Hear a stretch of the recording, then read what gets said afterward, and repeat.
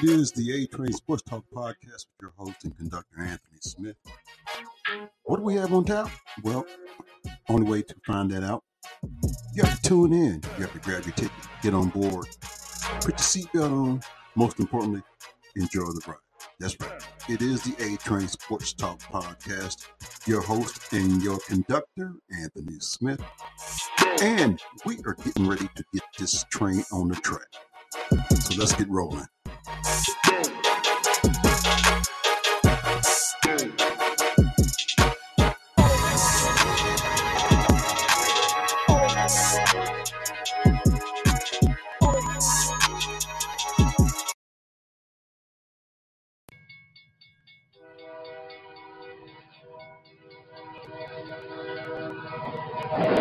It is the A-Train Sports Talk Podcast with your host and conductor, Anthony Smith. Grab your tickets, get on board, and enjoy the ride. It's the A-Train Sports Talk Podcast. All aboard!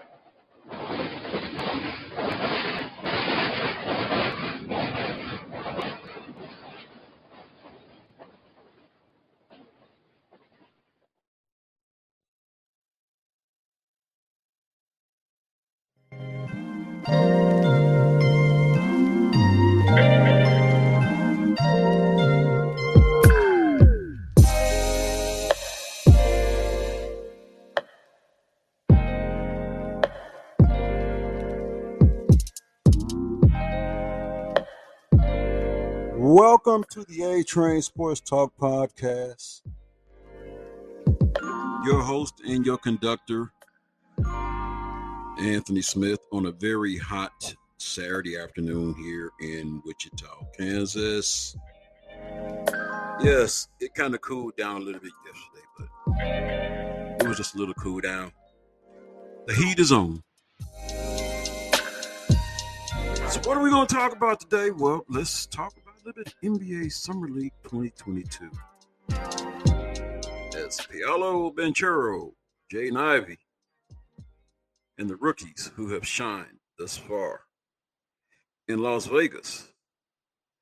This is a chance for NBA fans to get out and see some of the rookies that will be donning the uniforms on day one of NBA.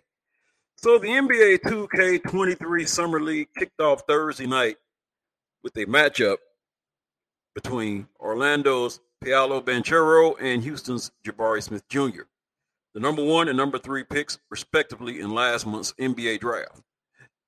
The Magic won 91-77 in the first meeting between two of the NBA's most anticipated rookies, with Banchero notching 17 points, 4 rebounds, and 6 assists. Smith had a quieter night in his Rockets debut, finishing with 10 points, 7 rebounds, 3 assists. The number 5 overall pick, Jaden Ivey, made his debut with the Detroit Pistons, scoring a team-high 20 points en route to an 81-78 win over Portland Trail Blazers. Blazers rookie Shaedon Sharpe, the number 7 pick, had his debut cut short by a shoulder injury that ended his night after just 6 minutes. The action continued Friday with several other rookies getting their first action in Vegas. So which first-year players stood out? Well, let's just take a look. So number 1 versus number 3, Banchero and Smith meet for the first time. Banchero came into the NBA draft process billed as the most NBA-ready prospect in the class. Smith, on the other hand, oozes potential but turned 19 less than 2 months before draft night and was always going to need time to develop. When they took the court against each other Thursday night, both players proved those scouting reports, at least for one night, to be accurate. Banchero, who looked every bit the 6'10", 250 pounds he's listed at, used his size and physicality to get wherever he wanted on the court. He finished with 17 points, 4 rebounds, and 6 assists in 25 minutes. He played the way he likely will for Orlando next season, by serving as a de facto point guard in a power forward's body. He didn't always get a lot of separation and has work to do defensively. And he admitted after the game he's using Summer League to get himself into shape. But even in a one-game sample, it was easy to see what put him atop the draft. Smith, on the other hand, is going to take a lot more time, and it showed. He was criticized at times last season at Auburn for not being assertive enough with his teammates in getting the ball, and that happened Thursday night. But there's plenty to like about his game. Smith's high, quick release, combined with his 6'10" frame, has the potential to make him a serious spot-up shooting threat. In time, he could easily put on weight to expand his game like Giannis Antetokounmpo, Kawhi Leonard, and other young projectable wings before him.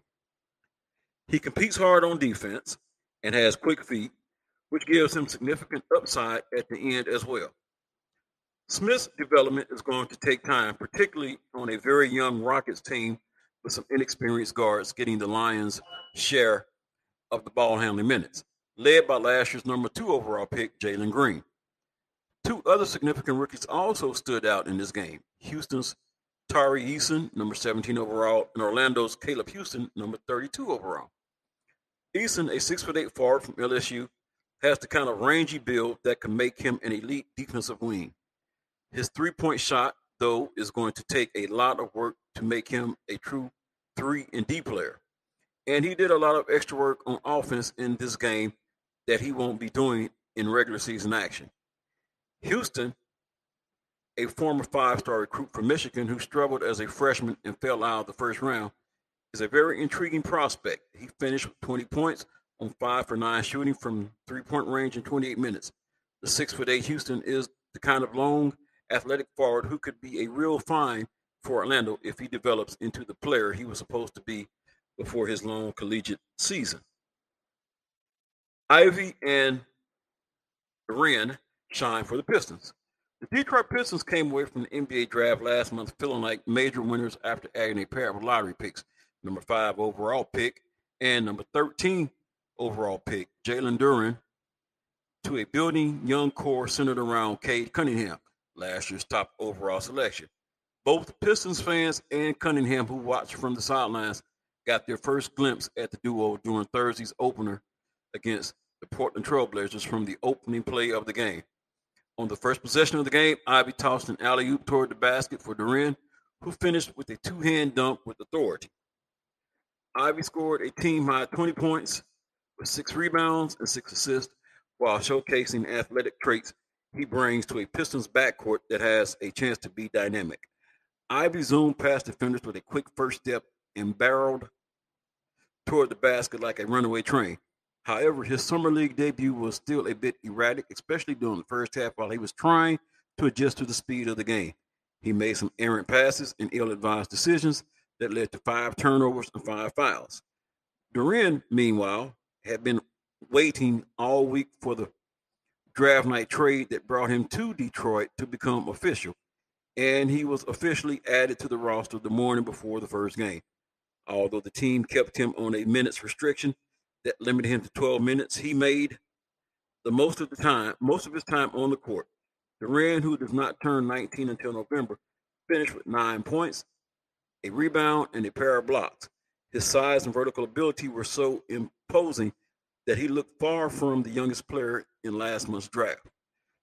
There will certainly be growing pains with both rookies, but their debuts provided enough reasons for continued optimism about the future in Detroit. Mathurin leads all scorers for the Pistons.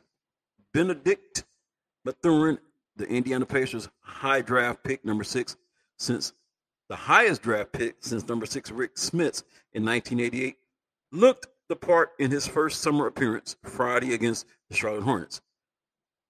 Mathurin led all scorers with 23 points on 9 of 16 shooting, knocking down 3 three-pointers.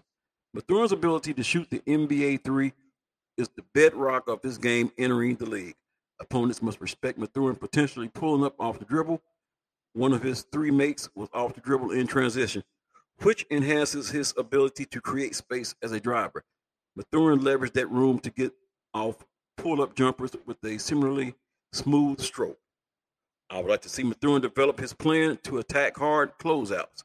He dribbled in after one for a pull-up mid-range attempt, the once dominant NBA strategy that now has lost favor to a sidestep or one dribble reset for an open three-pointer.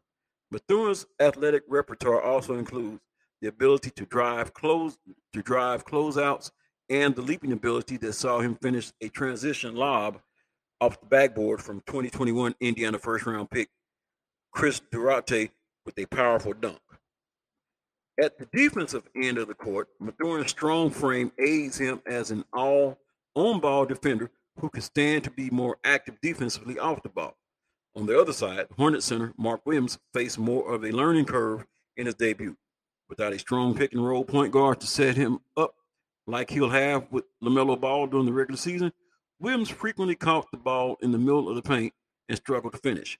Williams, who shot 72% during the 2021-22 season at Duke, was 2 of 8 from the field. He did contribute 8 rebounds and a pair of blocks in that span.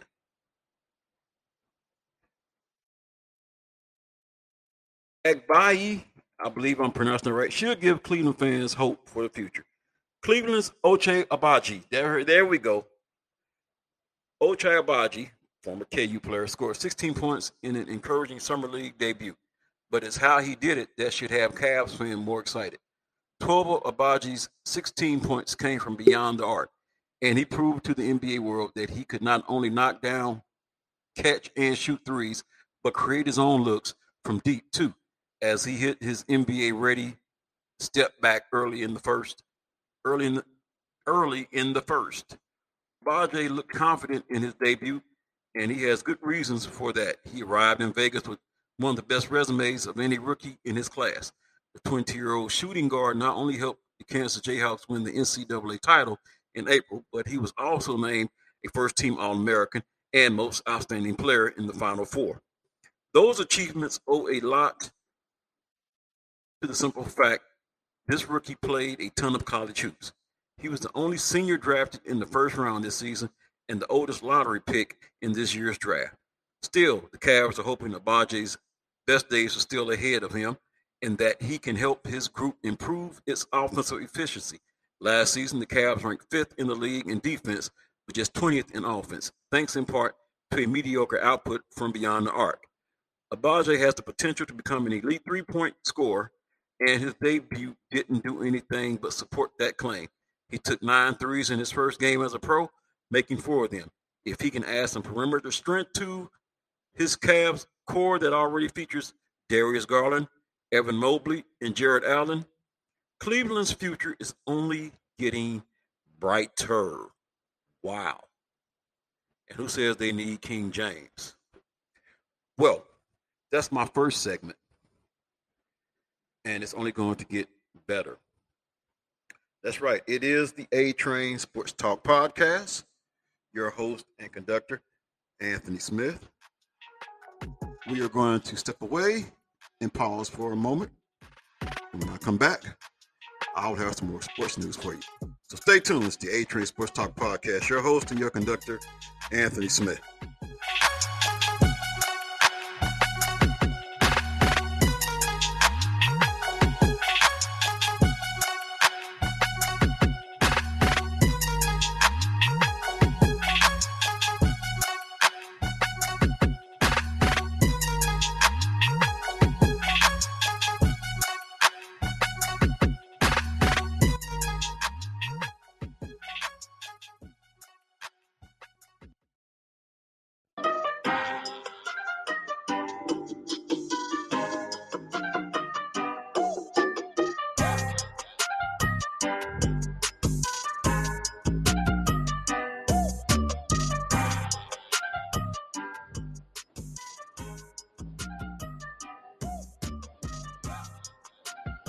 It is the A Train Sports Talk Podcast, your podcast for sports and so much more.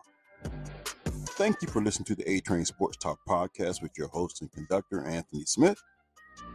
If you would like to have your ad or sponsor a segment on here, simply reach out to me at 316-553-2010, or you can simply email me.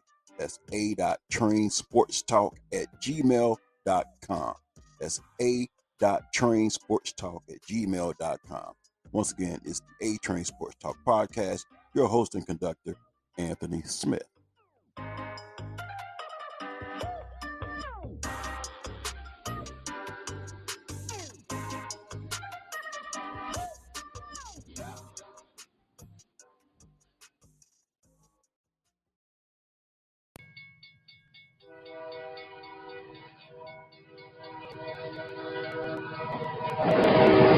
is the A Train Sports Talk Podcast with your host and conductor, Anthony Smith.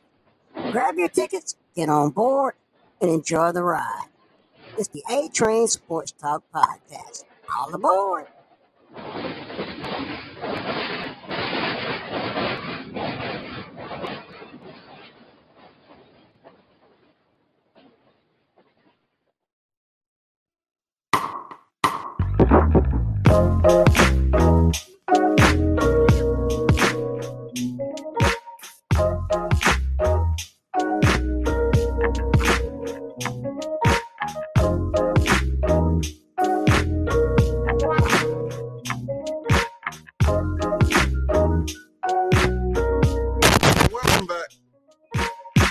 Welcome back to the A Train Sports Talk Podcast. Sorry about that.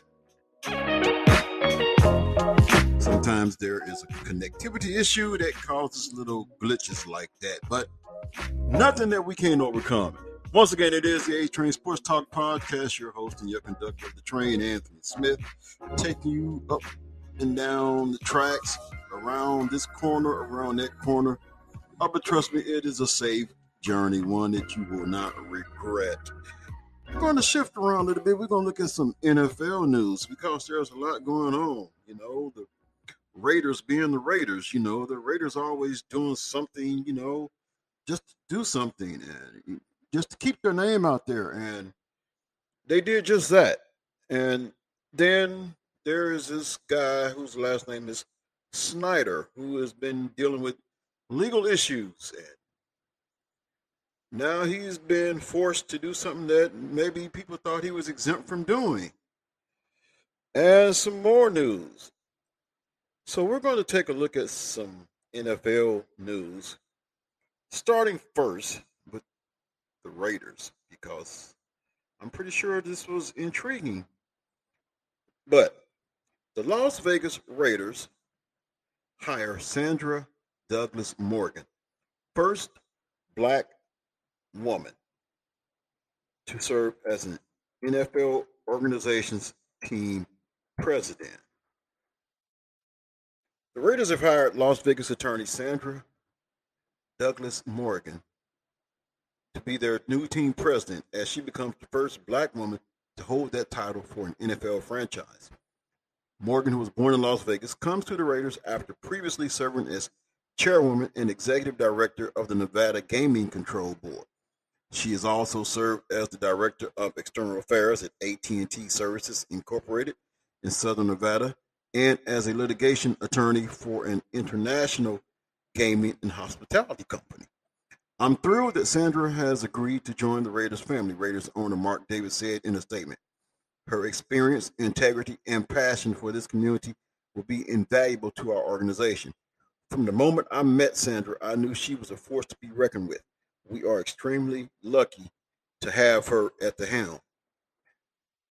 Morgan, who was the first person of color to chair the Nevada Gaming Control Board, is the third woman and third black person to become president of an NFL team.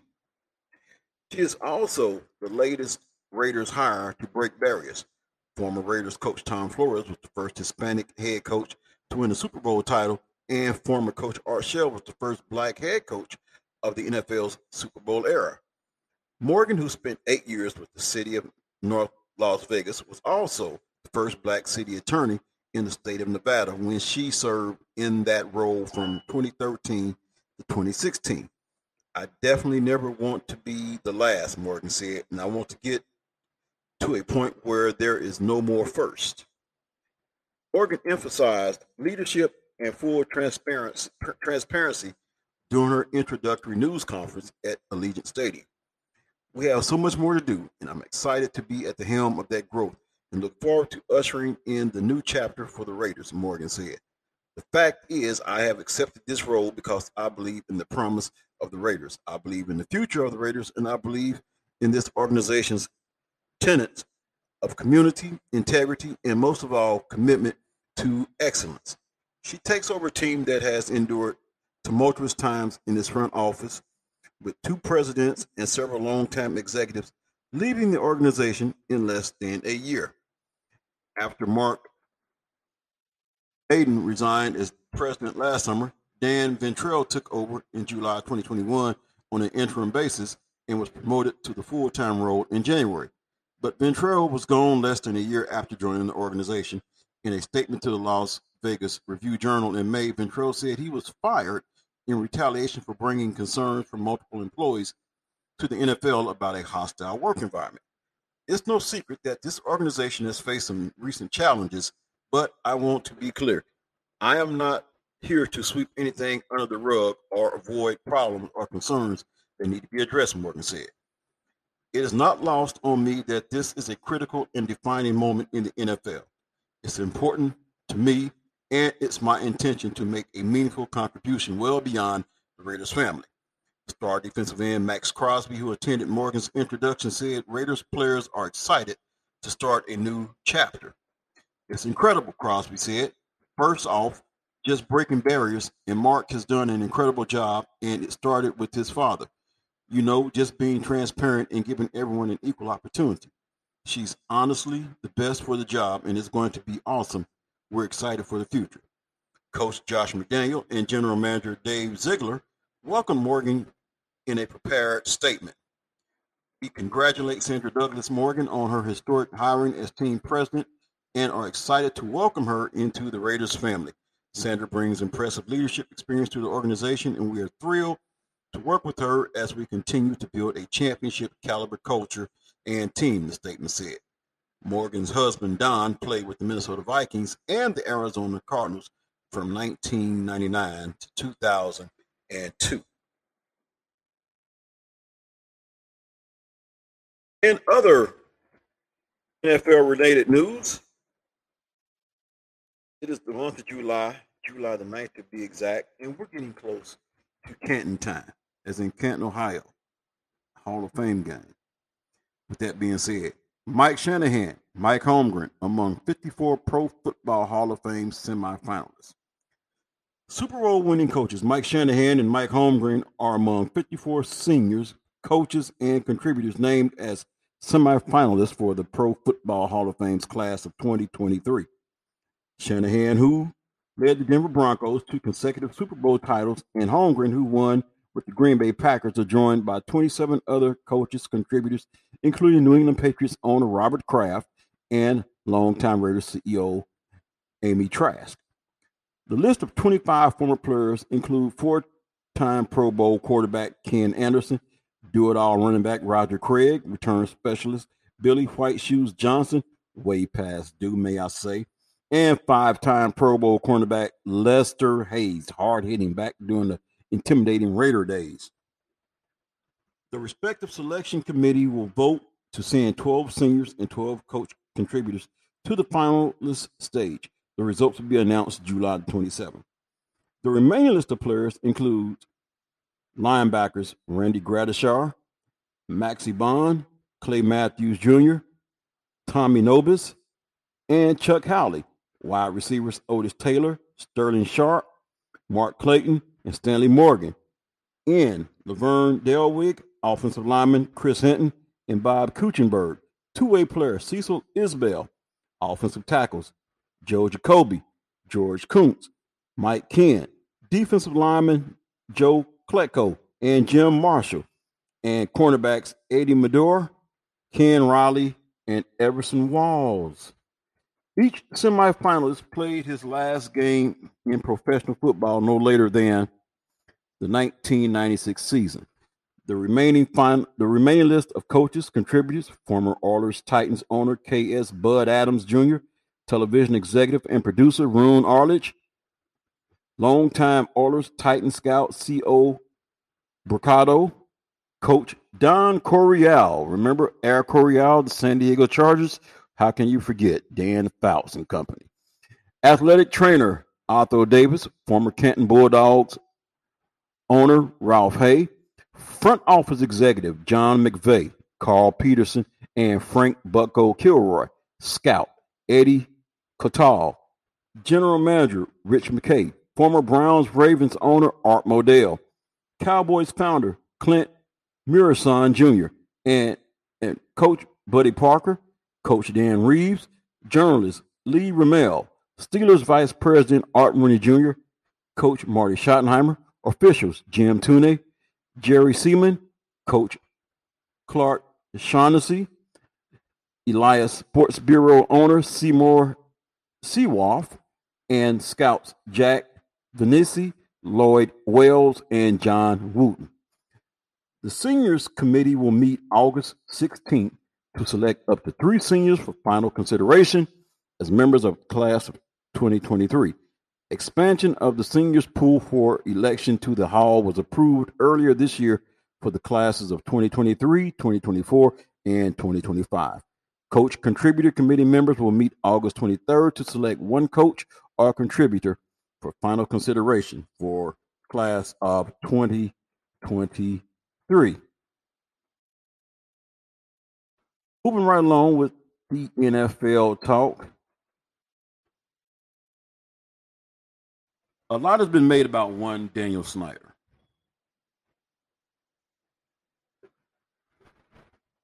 Bad work environment, hostile work environment. A lot has been said. What can be done about this guy? This guy has seemed exempt until now. Washington Commanders owner Daniel Snyder offered to testify via video before House Oversight Committee in July, letter says. Washington Commanders owner Daniel Snyder offered to testify via video conference before the House Oversight Committee in late July, according to a letter his attorney sent to Chairwoman Carolyn Maloney on Thursday. But his attorney stated they have yet to hear from the committee about the dates they submitted. In the letter obtained by ESPN's, Snyder's attorney, Karen Patton Seymour, told Maloney of New York that she has not heard from the committee since a June 30 phone call to discuss Snyder's conflicts on other proposed dates for a deposition. The committee had offered for Snyder to be interviewed remotely on July 6 or 8, according to the letter, and Seymour wrote that she offered July 28 or 29. The House is in session until July 29 and will be off in August. The committee has been investigating Washington's workplace culture since October. We remain committed to securing Mr. Snyder's testimony on the toxic work environment at the Washington Commanders following his failure to appear voluntarily at the committee's hearing and his continued refusal to allow his attorney to accept service of a subpoena, a committee spokesperson told ESPN in a statement Thursday. We are continuing to negotiate with his counsel to ensure the committee can obtain the full and complete testimony we need, and we are reviewing her latest correspondence. The committee is also trying to serve Snyder with a subpoena to testify, but a spokesperson for the committee said last week that his lawyer has not yet accepted it. The sides continue to negotiate the terms under which Snyder would testify. In the letter to the committee, Snyder's attorney said he would voluntarily testify, which, according to Dave Rapello, Georgetown University's Federal Legislation Clinic director and the Democratic staff director of the House Oversight Committee from 2011 to 2021, is an important difference from being subpoenaed. If you're under subpoena, you have to answer the question posed, Rapello said. If it's voluntarily and you're not under subpoena, you don't. Many of the employees and former employees who participated in the NFL's internal investigation of the Commanders' workplace culture, which resulted in a $10 million fine in July 2021, signed non-disclosure agreements, commonly called NDAs. If Snyder voluntarily appears, Rapello explained, Snyder could say to the committee, I'm not permitted to answer the question because there's a NDA. He can claim he can't answer because of the NDA unless there's a subpoena. In her letter, Seymour said that Snyder planned to be in Israel for much of July and into August to observe the one-year anniversary of his mother's death. Seymour said she traveled to Israel for Snyder's video deposition, which would be conducted in private, but the committee can opt to release all or part of the transcript. Seymour stated in the letter that she had previous work duties in Europe on the earlier proposed dates. She was also in Europe to work on June 22nd when NFL Commissioner Roger Goodell testified at a hearing on the investigation. The Commanders are scheduled to start training camp on July 27th, with the team's first preseason game against the Carolina Panthers on August 13th.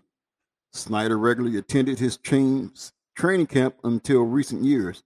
In 2019, he did not arrive to camp until August due to vacation plans. In 2020, he did not attend because of the COVID-19 pandemic. He did not attend last year after his wife Tanya assumed responsibility for day-to-day operations of the team after the NFL levied a record-setting $10 million fine following the league's internal investigation of sexual misconduct and workplace culture within Washington's franchise. At the NFL league meetings in March, Goodell said Snyder would not represent the team on a daily basis for the foreseeable future, and that they would discuss his return at some point.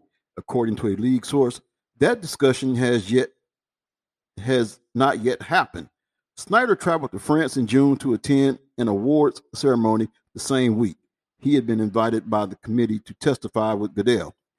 During Goodell's testimony on June 22nd, Maloney announced she planned to subpoena Snyder for a deposition. Rather than show up and take responsibility for his actions, he chose to skip town, Maloney said during an announcement to subpoena Snyder. She opted at the time Snyder's yacht was docked in France. Snyder's 305-foot yacht, the Lady S, was located just off the eastern coast of Corsica in the Mediterranean Sea on Thursday morning, according to the website vesselfinder.com. Wow. This man, and I even learned something just from this story right here. This man is hard to get.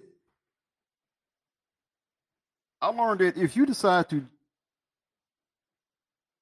basically just voluntarily testify on yourself, there's some loopholes you can get around. Whereas if you're subpoenaed, you have to answer this and you have to answer that. This man is slipperier than trying to tackle Barry Sanders on the football field. Anyway, after taking in all that, I think now would be a darn good time to take a break. So that's exactly what I'm going to do. I am going to go ahead and pause and take a break. And when I come back, I'll have some more for you. It is the A-Train Sports Talk Podcast. Your host and your conductor, Anthony Smith. Hope you're enjoying the ride.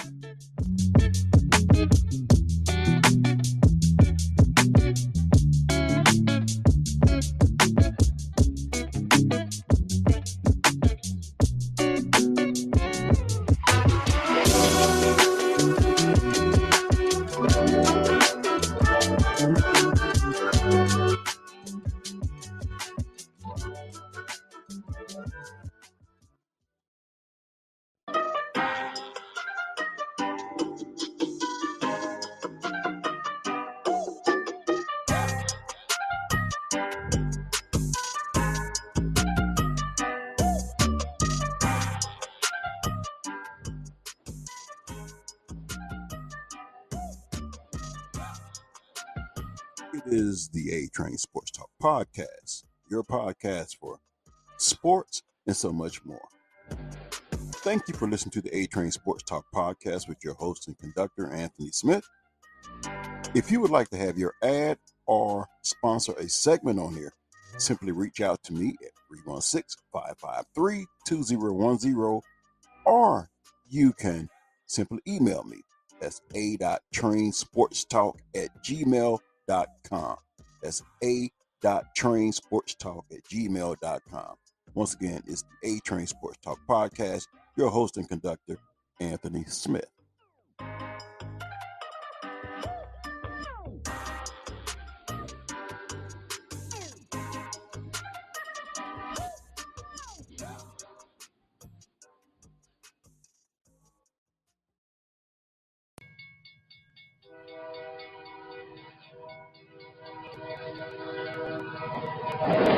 It is the A-Train Sports Talk Podcast with your host and conductor, Anthony Smith.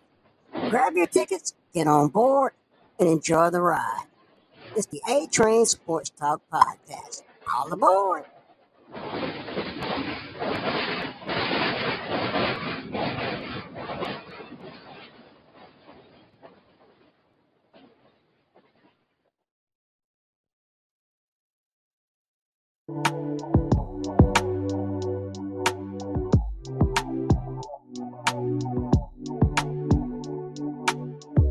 Welcome back to the A Train Sports Talk Podcast, your favorite host and conductor of the train, Anthony Smith. And we're back looking at another issue. It's been ongoing. And I still say there's been lack of media coverage. And when I say lack of media coverage, I'm not talking about your CNN, your CNBCs, MSNBCs, Fox News. I'm not talking about them. I'm talking about Fox Sports 1, ESPN, ESPN2, whatever ESPNs is out there. Outside of a few people like JR Sports Brief,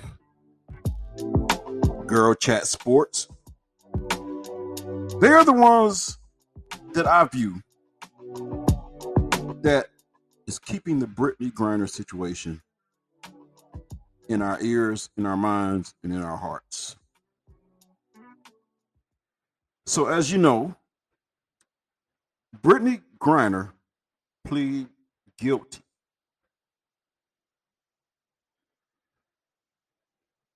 Brittney Griner pleaded guilty in Russia. So the question is, what happens next?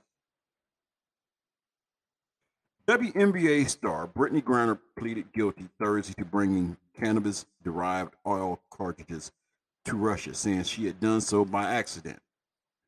The move was significant as it shed the first light on her defense team's strategy, and it could potentially pave the way for a prisoner swap with the U.S. or a pardon that could see Griner freed. We, of course, hope for the leniency of the court. The basketball player's Russian lawyer, Marie Blagbalina, was quoted as saying by local media on Thursday outside a Moscow courthouse. Considering all the circumstances of the case and taking into account the personality of our client, we believe that the admission of guilt should certainly be taken into account. From a procedural standpoint, under Russia's legal system, a pardon or prisoner swap can only happen if the individual has already been convicted. Moscow is unlikely to respond to any of Washington's requests to Griner's release until she has formally been convicted. Deputy Russian Foreign Minister Sergei Ryabkov said Thursday that there are no formal or procedural reasons to discuss further steps until Griner's trial is concluded. On Friday, Ryabkov indicated that Russia was interested in putting the ball in Washington's court, leaving the Biden administration to make an offer for a potential swap if the two sides can reach the stage of closed-door negotiations on an exchange. As for any exchange schemes, our position is the same. This needs to be done behind closed doors through the available channels, Ryabkov said. Ryabkov signaled clearly that Moscow could be interested in negotiating a swap for notorious Russian arms dealer Viktor Bout, the so-called merchant of death who has been in U.S. custody since 2008. I'm not sure that any additional activity, especially in the public sphere, will help a correct, balanced compromise and find a bias to alleviate the fate of a lot of our compatriots, such as Viktor Bout, who has health problems, or such as Seleznev and many others, he said, referring to Roman if I can get this name right, Roman Seleznev, who is serving a 27-year prison sentence in the U.S. on cyber fraud charges. U.S. officials have repeatedly referred to Griner as wrongfully detained, a label the Kremlin said is not helpful in negotiations. Secretary of State Anthony Blinken said Friday during an official visit to Indonesia that securing the release of Griner and another U.S. citizen, Paul Whelan, who was sentenced to 16 years in prison on espionage charges in Russia, was a number one priority for the Biden administration. The brother of Paul Whelan, a former Marine detained in Russia, tells CBS News it absolutely doesn't bother him that WNBA star Brittany Griner's case has been getting more attention than his brother's because her celebrity has helped to raise awareness about Paul's case. Asked about Rybakov's remarks suggesting Griner's trial would have to play out before there was any further movement on a potential prisoner swap, Blinken told reporters that he was not going to engage in hypotheticals. We'll look for ways to engage and do anything we can to help bring people home as quickly as we possibly can, he said. Even though Griner has entered a guilty plea, it could still take weeks or even months for the judge to issue a verdict in the case. Griner is expected to give testimony during the next hearing, which is scheduled for July the 14th. The admission of guilt could play in Griner's favor in the long term, as it may lead to a shorter trial than would be expected if her legal team were to mount a fierce resistance to the charges. That was the case with another American, Trevor Reed, who was recently released in a swap for Russian pilot Konstantin Yaroshenko. After fighting the charges against him for nearly 3 years while he languished in a Russian prison, Reed was reportedly still made to sign a paper admitting his wrongdoing before he was released. Possession and use of marijuana are illegal in Russia. Statistically, very few criminal cases end in acquittal in the Russian justice system. If any negotiations on a potential prisoner swap fail or fail to even materialize, given relations between Washington and Moscow are currently at or near an all-time low, pleading guilty and asking the court for mercy could at least see any sentence imposed on Griner shortened. We're still in a wait-and-see posture as to how the trial proceeds. William Pomerantz, the acting director of the Wilson Center's Kennan Institute in Washington and an expert on Russian law, told CBS News on Thursday.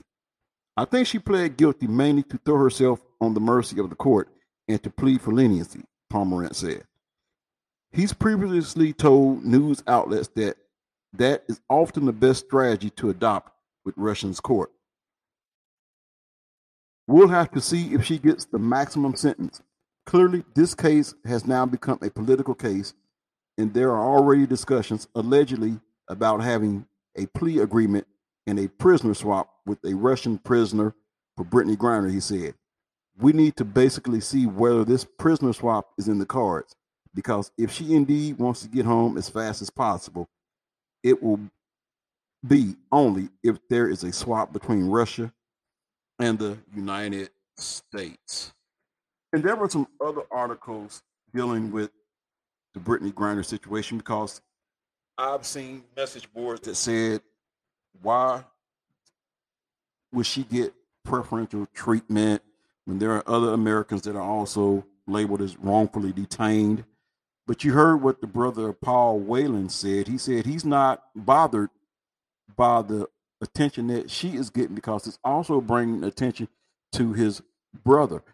As a matter of fact, Brittany Griner sent a letter to the White House pleading her case for the White House to do what they can to get not just her. I want y'all to understand this.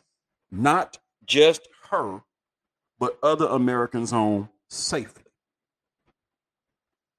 Trevor Reed, who you heard, who was released, described what it was like over there. Basically, he said it's like living in medieval times.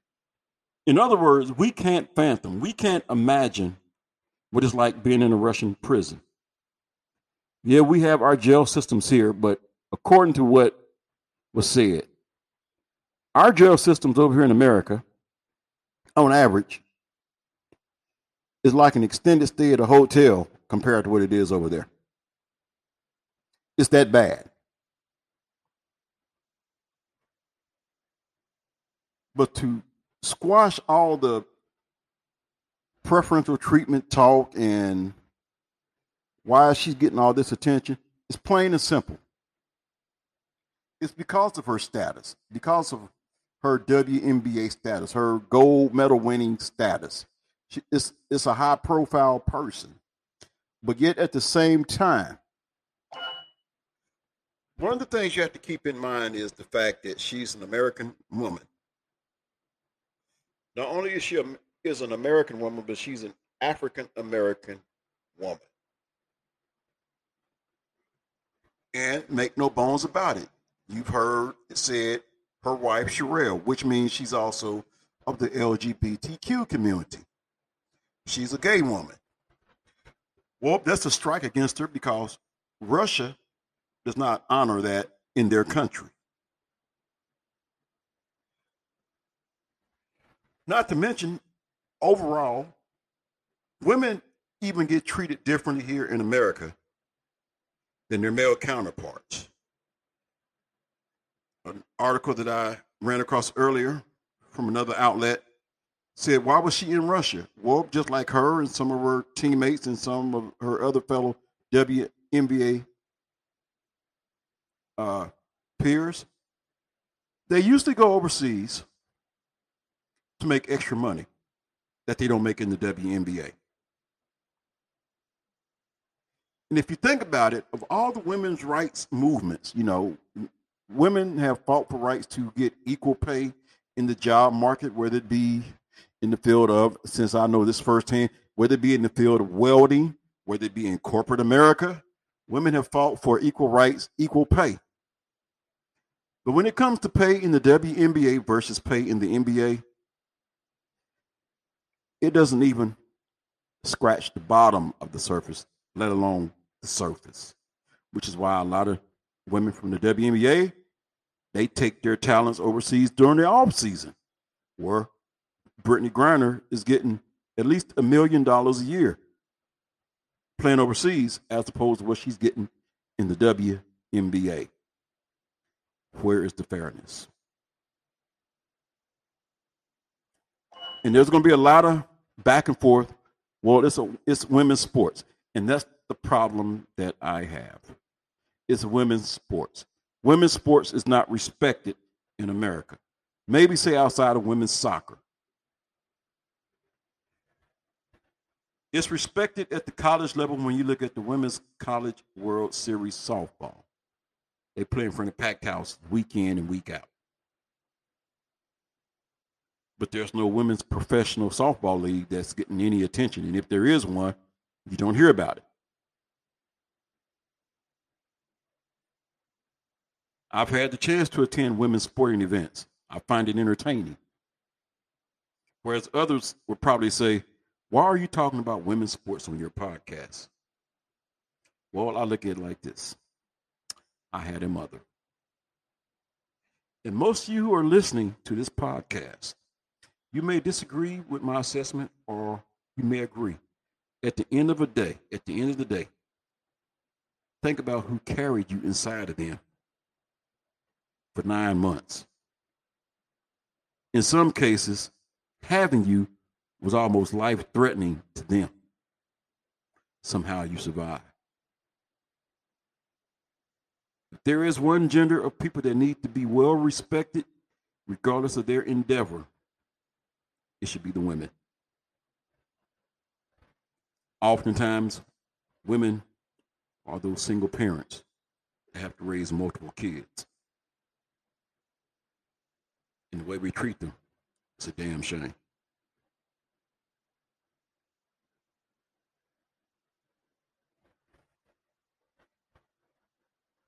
Just something to give you to think about. Next time you say, it's just women's sports. To me, it's more than women's sports. when you watch a College World Series softball game, you see something that you don't even see at the Major League Baseball level because of all the money that's being made by the players. You don't see the love of the game. You don't see the passion of the game. You don't see the bonding of the teammates. That's what women's sports bring: togetherness, passion, love. You look at WNBA, you pretty much see the same thing because they're basically playing for peanuts as opposed to their fellow men in the NBA that's playing for millions and millions of dollars. The NBA gets marketed way better than the WNBA. Yet it's the NBA that funds the WNBA. So maybe they can do a better job marketing it.